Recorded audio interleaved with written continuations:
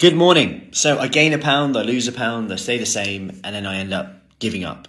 Ever gone through that cycle before? Well, today, over the next 3 to 5 minutes, I'm going to be talking about a few things to consider when you're going through these stages. Because I had a chat with someone, must have been Saturday actually. Yeah, literally Saturday. And one of the ladies actually said that she was literally moments away from giving up. She felt really kind of a bit like, just not really too motivated.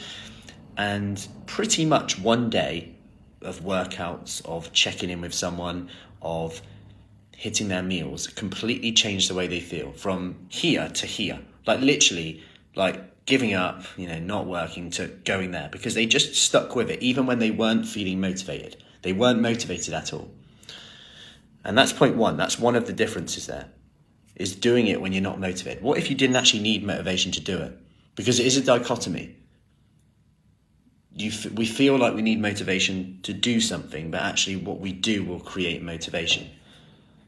Because then we create energy. And energy and motivation come hand in hand. Have you ever spoken to someone who is super motivated but really low on energy? They come hand in hand. Hey, Sue. Hey, Julianne. So, point one here is to consider that we have to do something to change the way we feel. Number two, and just how quickly we can change the way we feel, which is really exciting because it can seem like a real uphill battle. And when you're just focused on the weight here, like 1 pound up, 1 pound down, we're forgetting and ignoring a whole host of things that are happening.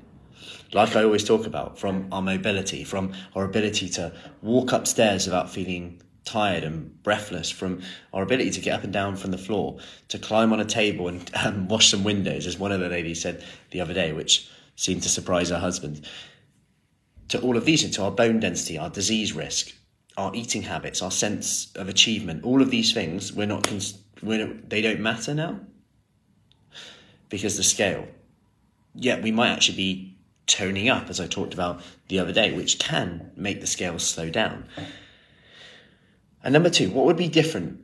What would be different? So imagine if you were 1 day away from seeing the results you wanted, but you just gave up, because the scales will go up and down. That's actually a very normal thing, especially if you're weighing weekly. This is another point in here. If you're weighing it once a week, that's fine, but just know that you may get caught out on some fluctuations. Women especially can fluctuate around 4 pounds daily, which if you catch it on the wrong day or the right day can really, if that's what you're relying your mood to be on, then we're leaving it to chance.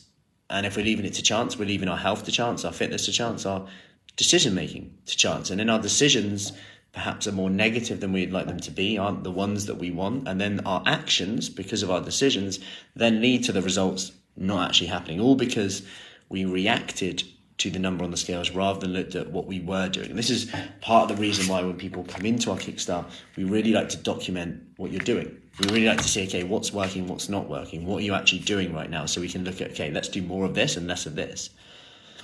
So number three is consider where you are on the emotional cycle of change. So I've talked about this before. I'm just going to share my screen. So whenever we change, we start off and we have this uninformed optimism. It's exciting, so exciting, but it's a bit like going at night, when you're buzzing, really excited. Maybe you're starting something the next day. You get up and you're like, I actually have to get up now. I want to snooze. I have to get up for a 6:30 session. I'm meant to, eat this, try this recipe, whatever, all this stuff that this is too much. Can I do it? We drop into the valley of despair. Can I do this? You know what? And it gave you a dopamine hit to quit here. You'll get a dopamine hit because you lose a lot of the responsibilities. You drop responsibilities, so your brain rewards you because now you have less stress, right? If you have less stress, you generally feel better. So your brain rewards you for giving up, but it's hard anyway here. When you spend time here, you're very like, it's too hard, I can't do it. But you feel quite good because you don't have to get up at a certain time. You have to try and fit something else in. It relieves a bit of pressure and stress, and that's fine. That only for an amount of time though. When this builds up again, when someone starts to say to me, like they did the other day, my mobility, I'm worried about that, I'm worried I'll end up like my parents. I was having this conversation with someone, and actually what they were going through was probably more stressful than actually trying to fit in the things that they know they need to do in. And what normally happens is we then go again up here, and we try something else again. So then we go into that stage again of excitement, and the cycle continues unless we can push through this. And that's why I talked about focusing on some of the other things that are maybe non-weight related for you. Because when they're non-weight related, this may be the difference between you carrying on and getting that informed optimism because you're looking for the wins and giving up. So if you're always looking for these top wins, like that are off, have to be on the scales, you're relying on chance. You can't control the scales, but you can control what you do. You can't control the scales, but you can control what you do. And what you do will dictate your results eventually, just might not be today. And if you're leaving now today to chance, that could make you feel a certain way because of your actions, if you're relying on getting your energy from the scales, okay? So then we've got to consider what happens after that. Now we're informed optimism. We know we've got to fit a few things, but we can fit it to our lifestyle. But ultimately, we're more likely to hit success and fulfillment now. Hey, Mary. Hey, Julie. So I wanted to share that with you if you are in that stage where you're like, it's not working. I'll just give up. Just to have the motto of one more day. What if I tried for one more day? And what would be different then? Because like I said, do you just need to change what your wins are? What are you looking for? What have you done well? Because if you put your attention on what you're doing well, it's impossible to really always be as negative as perhaps you are. I'm not saying you are, but we all do it. And me included. If I write down 3 wins from the day before every morning, and that starts me off on good set. Or my alternative is I open up my emails and I could be faced with something straight away that I've got to sort out. And I'm like, this. And I could conclude based on that situation that everything is just crazy. When actually it's not. One thing might be, but I've just written down 3 wins, which is pretty cool from yesterday. Seeing someone do something that they had never done before, or they didn't even know they could do. This is amazing in a session yesterday. Like that, straight away, massive impact, difference. Getting a check-in from someone and seeing how their relationship with food has changed so much. Awesome, amazing. Like all these things start to coming into it. Getting a workout in when I probably didn't plan it in, really, but still getting the workouts in throughout the day, sporadic, fitting it to my lifestyle. Whatever it is. Making dinner for Mrs. Frucci. Win. And these all give you little confidence hits along the way to keep you going for long enough to see the results that you want. Anyway, great stuff, Sue. Good to see that again for a motivational surge. Yes, that's it. You'll keep going through these cycles. I believe that. But remember, it's normal. It's not, it's not meant to be easy, and it's actually hard either way, just being honest. Not many people will admit that. It's hard whether you do it, hard whether you don't do it, but the results are very different, right? And then you've got to choose the results that you want, whether you want that mobility, flexibility, more energy, waking up, jumping out of the bed, that kickstart again, that spring back in your step, or whether it's just easier not to do it and just say that's the way it is. And that's fine if you're happy with that.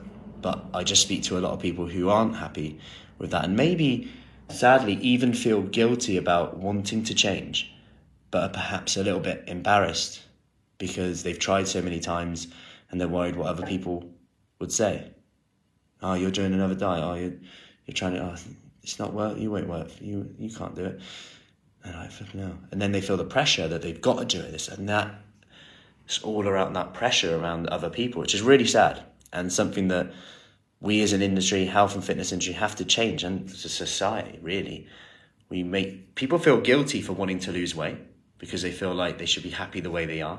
And you can be happy the way you are and want to lose weight as well. The two things that can coincide. People feel guilty for saying, I want to fit my clothes better. It's your right to want to say that wearing these clothes make me feel better. It's not vain. That's okay. And yet some of us can feel a little bit oh yeah, that's a bit vain, I better not do that. And then at the same time, we've got this other side of things where that pressure from people saying, oh, Matt, you're doing another diet. Oh, you're trying it again. That won't work. Oh, I wouldn't do that. So we've got all of these things going on. And of course they're going to say, I wouldn't do that if they're not doing it.